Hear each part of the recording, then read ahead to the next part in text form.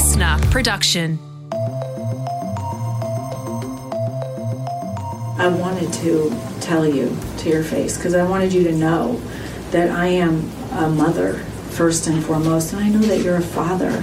My son existed. So that's the moment a mother of one of the 20 primary school children killed in the Sandy Hook shooting got to speak directly to Alex Jones, the Infowars conspiracy theorist who'd been calling her a crisis actor and calling the shooting a hoax and profiting from it for almost 10 years. Truth is so vital to our world. Truth is what we base our reality on. We have to agree on that to have a civil society. Sandy Hook is a hard truth. So this cathartic moment for Scarlett Lewis happened in a Texas courtroom earlier this month, where Alex Jones was sued for $49 million in damages. In this episode of The Briefing, how the families of the Sandy Hook shootings are finally getting justice for Alex Jones's lies. We're going to bring you an incredible interview with a New York Times journo called Elizabeth Williamson. She was in the courtroom for that moment and has written a book called Sandy Hook, An American Tragedy and the Battle for Truth. Truth is the bedrock upon which we base our entire system. And he was eroding it, and he was being called to account for that. That is our briefing in just a moment. First, today's headlines with Katrina Blowers. It's Monday, August 15. Organised criminals are rorting the National Disability Insurance Scheme. We're seeing organised crime groups who are prone to violence, who have used violence, intimidating users of the NDIS, our most vulnerable in society, and it sickens you. That's the head of the Australian Criminal Intelligence Commission, Michael Phelan, speaking on Nine. He believes that as much as 15 to 20% of the $30 billion allocated to the NDIS could be misused, potentially buying narcotics overseas. So 15 to 20%, that's up to around $6 billion of NDIS money potentially being ripped off. Yeah, it's huge. He says his agency has discovered fake NDIS clients, payments for services that are never provided, and networks of people, including doctors, accountants and lawyers, who help criminals exploit this scheme. So far, 18 people have been charged since 2020 in connection to NDIS fraud, totalling 14 million. So not billion, but million. So that means there's clearly way more work to do in busting people who are ripping off the NDIS. And that is super important because the NDIS budget could be going from 30 billion at the moment to around 60 billion by the end of the decade. So obviously we want to know that money's being well spent. New reports say Scott Morrison secretly signed himself in as Health, Finance and Resources Minister while he was Prime Minister. So a new book by two of the Australian newspaper's most senior political reporters has revealed how Scott Morrison secretly swore himself in as co-Health Minister and Finance Minister in March 2020. The explanation was that those ministers, just as the pandemic was taking hold, would essentially be running the country. Yeah, and now today, News Corp's Samantha Maiden is reporting Morrison also signed himself in as Resources Minister in December 2021, just in time for Morrison to use that power to kill off a controversial PEP 11 gas project off the New South Wales coast. That's where blue ribbon seats were under threat from Teal independents. And the news about the Health Ministry is interesting because it's coming as concerning news about bulk billing services, that bulk billing rates could be as low as 60%. That's almost 30% lower than the official government figures, according to News Corp. So the Health Minister has said those numbers need to be reviewed. Yeah, I don't think those numbers are going to come as any surprise to anyone who has tried and failed to find a bulk billing doctor lately. And flights will go back to normal in Canberra today after a man opened fire in the departures terminal yesterday afternoon. This male has removed a firearm from his possession and let off approximately 5 rounds.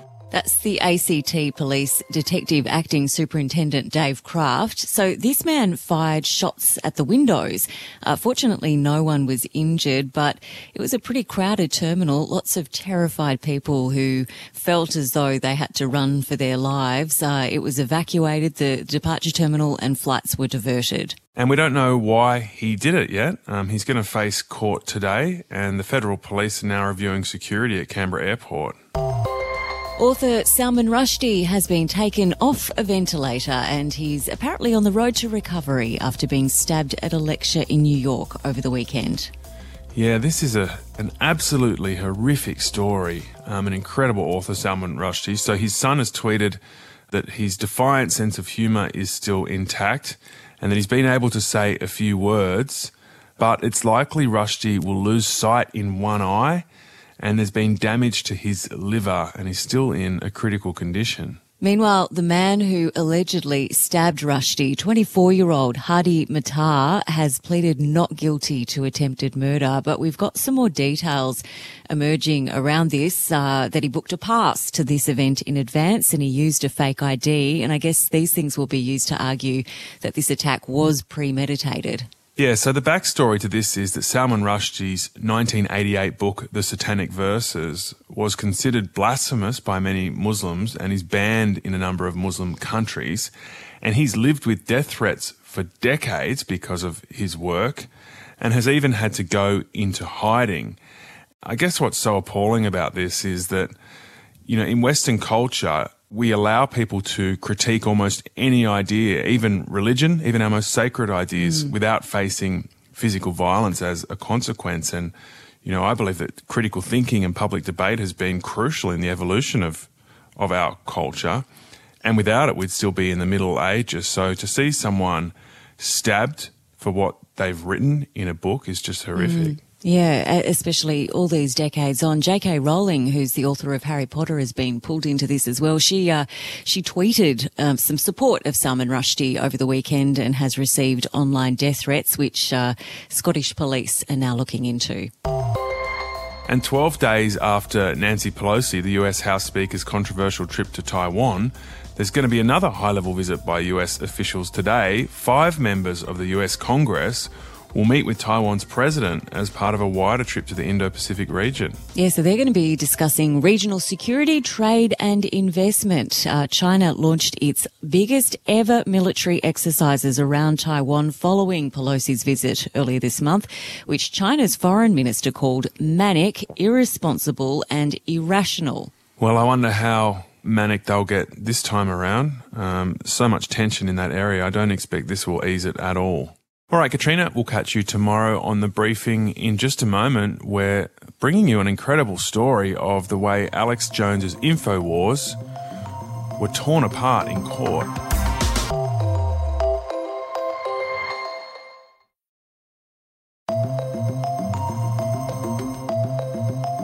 I know you know that, and you keep saying it.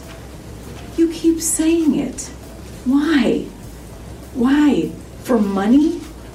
Because you've made a lot of money while you've said it. Yes, Alex Jones has made a lot of money from the lies about Sandy Hook. At one point, he was making $800,000 a day. His company is estimated to be worth $270 million US. But Rihanna, the truth is starting to cost him.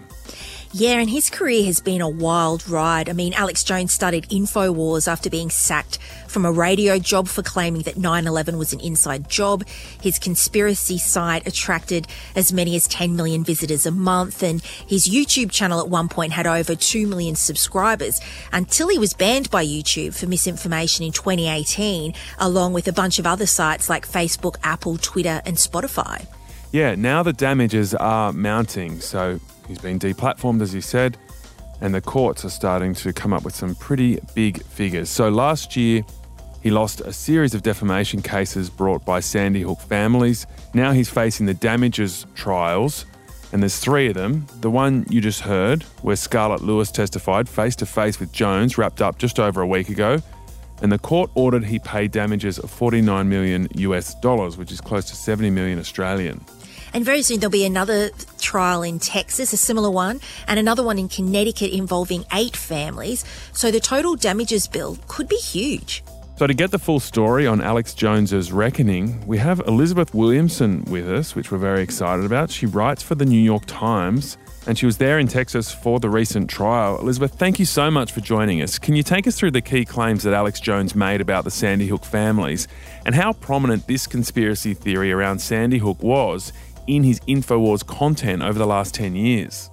Sure, Tom. So Beginning within hours after the Sandy Hook shooting on December 14th, 2012, Alex Jones began to spread the false theory that the shooting was a so-called false flag operation, meaning it was a pretext planned by the federal government to confiscate Americans' firearms. He continued to say that for years, and he implicated the individual families, not all, but several, in the plot. He implied that all the families were complicit in the plot, that they were so-called crisis actors, and that they were helping the government perpetrate this hoax on the American people. Elizabeth, let's go to the moment where, for the first time ever, Jones was forced to confront one of those victims that had dealt with everything that you've just outlined. And Scarlett Lewis's son, Jesse, died after saving the lives of 9 of his classmates by helping them to escape. What was that moment like? And what did it mean? It was a moment that the families had been waiting for the 4 years of litigation that they have already been through. And it was absolutely electric. I'm trying to keep kids safe because I couldn't do it from my home. And you're saying that it didn't happen. And you're taking away the credibility of what I'm trying to do. It was an accident of scheduling that really put them face to face, meaning Scarlett Lewis and Alex Jones. She had 90 minutes left in her testimony from the morning. I think he came to the court in the afternoon thinking she had already finished, and she hadn't. So for 90 minutes, she directed every comment to him directly. You are spreading lies and fear and falsehoods and deception and untruths. There is a truth, and I believe that you know it. It was extraordinary. What impact, if any, do you think that had on him as a person? I would like to say that it reached him. It certainly made him uncomfortable. He was absolutely squirming in his chair. He was sweating. But I always get the sense that maybe that's less out of true shame and realization of, the torment that's been visited on these families since he's been spreading these lies, and actually just not wanting to be embarrassed on something that he knew would wind up on national television. So he's not an empathetic person. Any empathetic person would never do this in the first place. You've mentioned there that Alex was using a lot of what had happened in the court outside of the court and using, some of that misinformation out there. But did he try those misinformation tactics while in the court? He did. Every answer was an attempt to message to the audience and not in the courtroom, of course, the broader audience, his own. But when he was on the stand, he was constantly trying to send a message. He was repeatedly scolded by the judge, who kept saying, answer the question that is being asked. It doesn't matter what you think. We're not asking you for your opinion. And then finally, in very pointed remarks after his first day of testimony, during which he repeatedly lied under oath, she said, just because you think that something is true or you insist that it is, doesn't make it true. And she finally said, this isn't your show. This is a fact-based environment that we're in here, and I will shut you down. Wow. So, Elizabeth, you've written a whole book on this, and it really looks at this bigger battle around truth. And the context for this is the internet age, where misinformation and conspiracies are completely out of control and unchecked in this new media landscape. And I guess the question that this trial was always going to illustrate was whether our courts and our legal system still have the power to cut through that misinformation that is so damaging online. So the moments you're talking about there, where Alex Jones tried to bring this internet culture into the courtroom, did the court win? Can people have faith that our legal system can still cut through the noise? It's a great question, Tom. I think that it is an imperfect tool, using the legal system for this, but it is the only one that we have. I say this in my book, it's not the best, but it was fairly cleansing to have him sit there and be repeatedly told, no, You cannot spew lies in this courtroom. And we are dealing with facts here. We are looking at what you actually said, not what you insist you said. We are looking at what has happened to these families, not your denials that anything happened at all. And we're looking at the pain that you've inflicted on them, regardless of whether you think you made it all go away by issuing a backhanded apology. So in that sense, it was a moral victory, as Scarlett, Jesse Lewis's mom, said in the courtroom. Truth is the bedrock upon which we base our entire system. And he was eroding it, and he was being called to account for that. And by extension, his audience, and by extension, other purveyors of lies like Alex Jones. Elizabeth, this is the first of 3 defamation damages trials, and the total damages for this one were almost $50 million. Will he actually have to pay, and will it wipe him out financially? So I would say in this trial in particular, what he may ultimately have to pay will not likely exceed about $5 million. And that's because the division here was $4.1 million in compensatory damages. So that would be compensating the families for actual costs, whether it be therapy or security or measures they had to take, concrete costs owing to the lies he spread about them, his defamation of them. But the bigger number was the punitive damages, just, punishing him for what he's done to them. And that doesn't have to be specific. But Texas law caps that at $750,000 per plaintiff in this instance. Under certain circumstances, it can be more. But in this situation, it would likely be $750,000 each to Neil Heslin and to Scarlett Lewis. But the next trial is in a lawsuit brought by the families of 8 Sandy Hook victims, and that will be in Connecticut. In that state, there aren't caps like that. So those family members stand to reap a much larger actual compensation. And that is one reason why he has been trying so hard to delay that particular trial. Right, so the Connecticut trial will be one to watch. 8 families involved, and the shooting happened in that state. So I imagine the emotions will be very high as well. If, as you say, that is an even bigger punitive damages total, will this really hurt him and his business financially? Could it put him out of business? It's not yet clear, Tom, because he is maneuvering to use the bankruptcy courts to protect his assets and to delay some of these judgments. It's not clear exactly what the impact will be.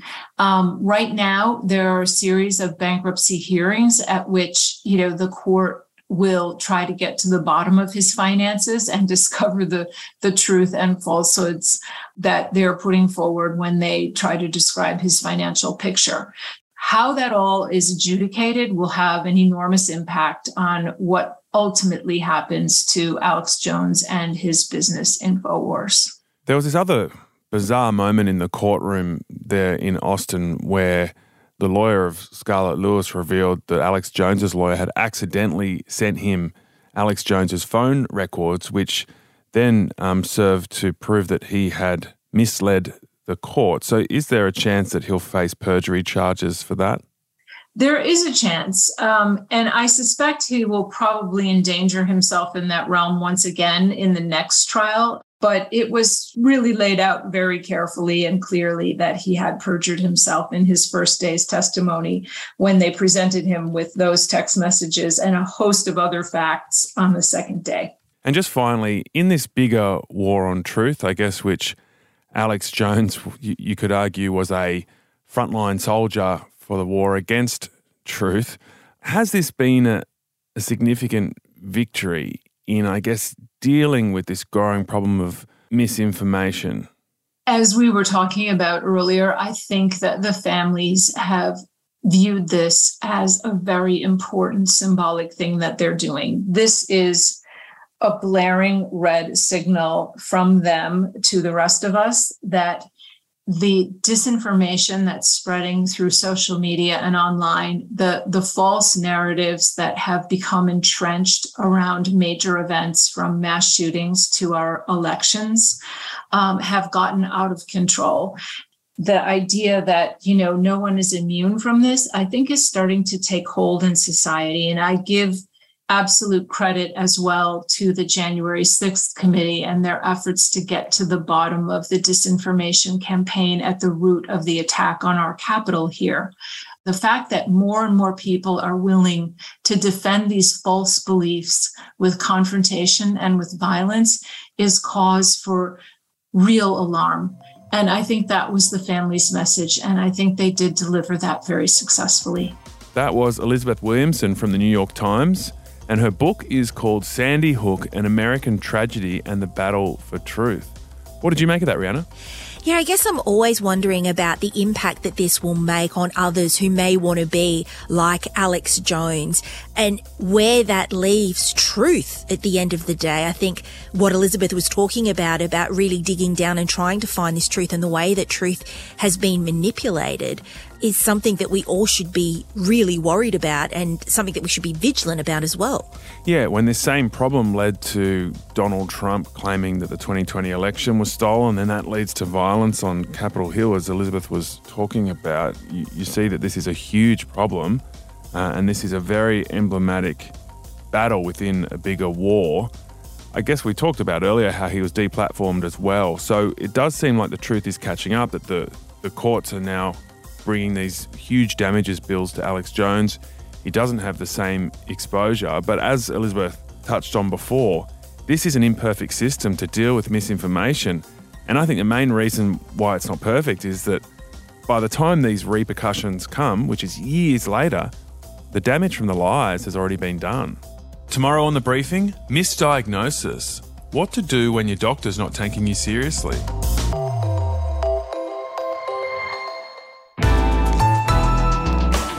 Listener.